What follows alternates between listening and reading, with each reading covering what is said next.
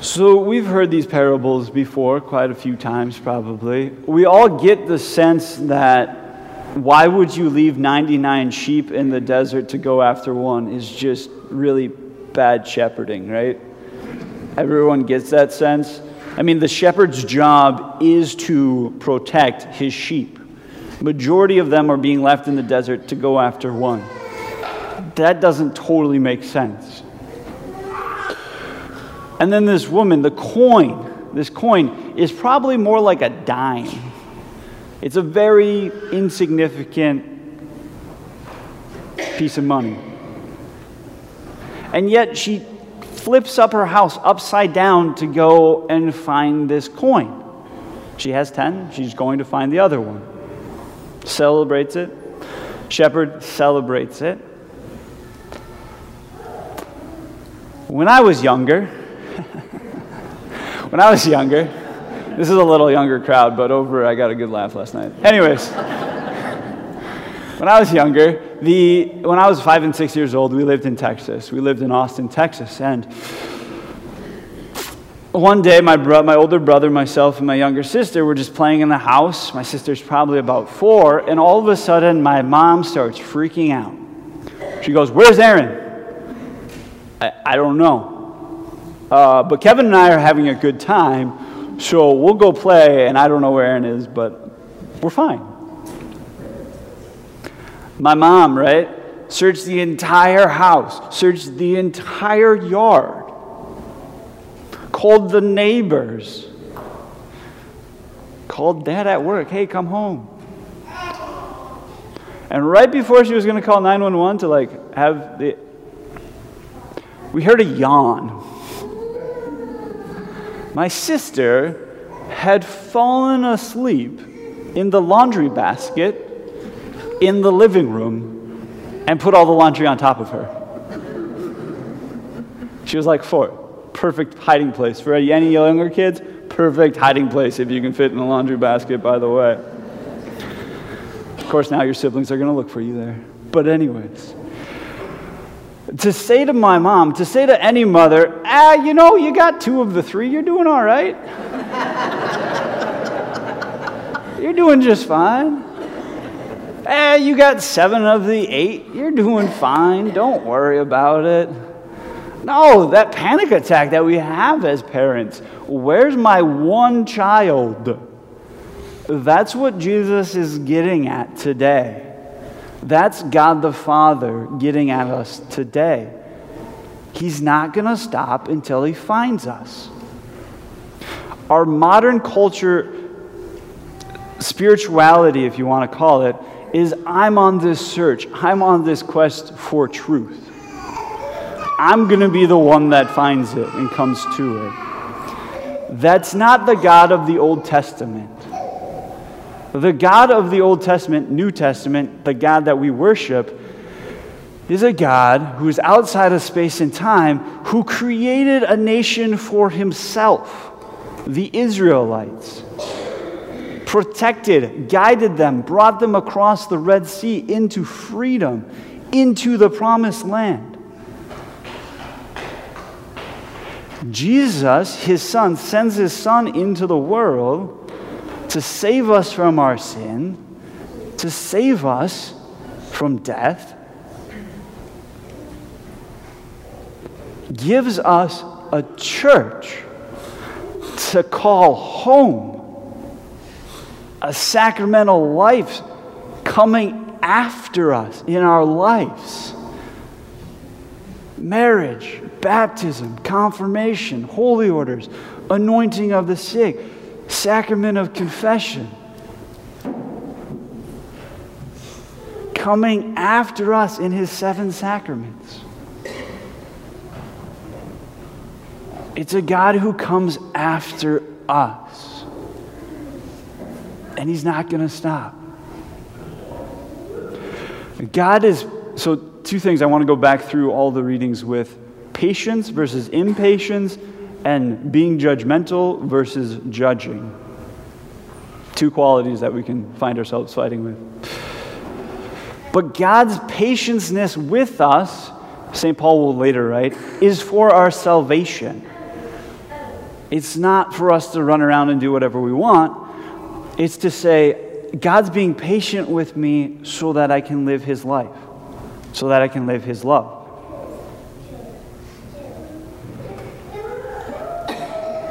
His patience runs out, if we want to say, at our own death. This is how radical our free will is. At death, our will solidifies.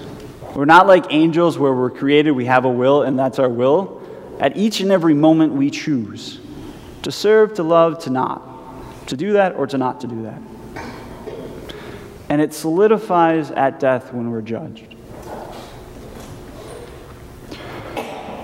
If we look in the scripture, right, God is patient with the Israelites. God is patient with St. Paul. God's patience with us. How are we doing at being patient with one another? Patience, if we want to look at patience just for a second, patience is a practical application for the love we have for the person. Because, this is the great part, we're mostly impatient with the people we love the most. Which is a really good thing, because that means love is our motivation to grow in patience.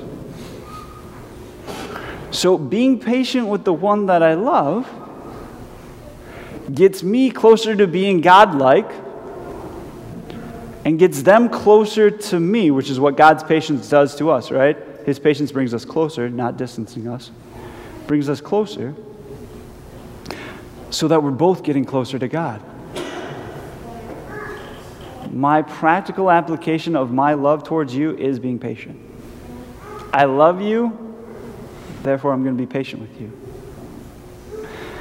If we go into Scripture, that patience, the Father's patience, enduring patient with the Son that literally said, Father, you're dead to me. I'm walking away. Give me my inheritance. I'm going.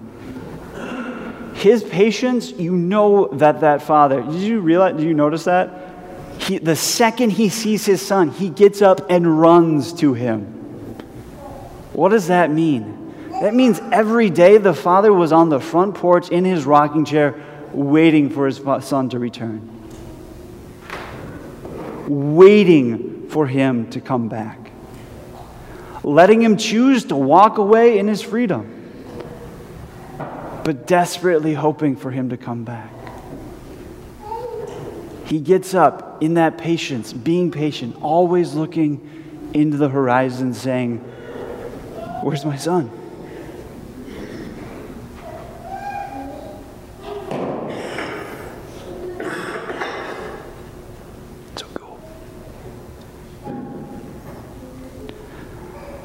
Second part, judgmental. Being judgmental versus judging.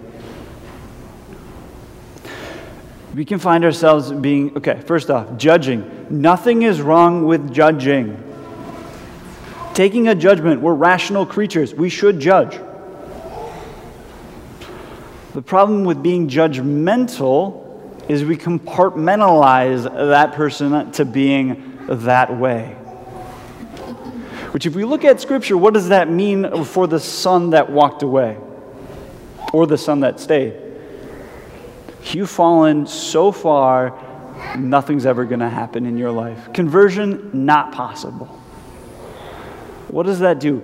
In our own hearts, it stops the Holy Spirit being able to be active in their life and in ours. And that's the most detrimental part about being judgmental, is it stops us too. Because then we're not open to change. Because we're so far outside of ourselves judging people that we're not changing ourselves. I'll be the first to admit, you need to radically change. You need to become more like Jesus. Having a judgment, right? So let's just say after Mass, right? Somebody's in the pew. They look like they're having a bad day. They might be crying. I have a judgment right there. Looks like they're having a bad day. I can either walk away and judge them to be there and put judgment on it, or using that judgment, go and say, how can I get you closer to God today? In seminary formation, we have this thing called internal and external forum. And the external priest can tell what's going on in the internal by your external, right? And so it's to judge the external and then reverently go in and say, how can I help you get closer to God today? Not assuming that they're there, but being okay with the possibility of helping them, of taking that judgment to them. If the Father had judged the Son, reconciliation, forgiveness wouldn't happen. We're called in our life to become God-like. Divinization is what it's called, the fancy term. To be patient, to be non-judgmental, but still being able to judge.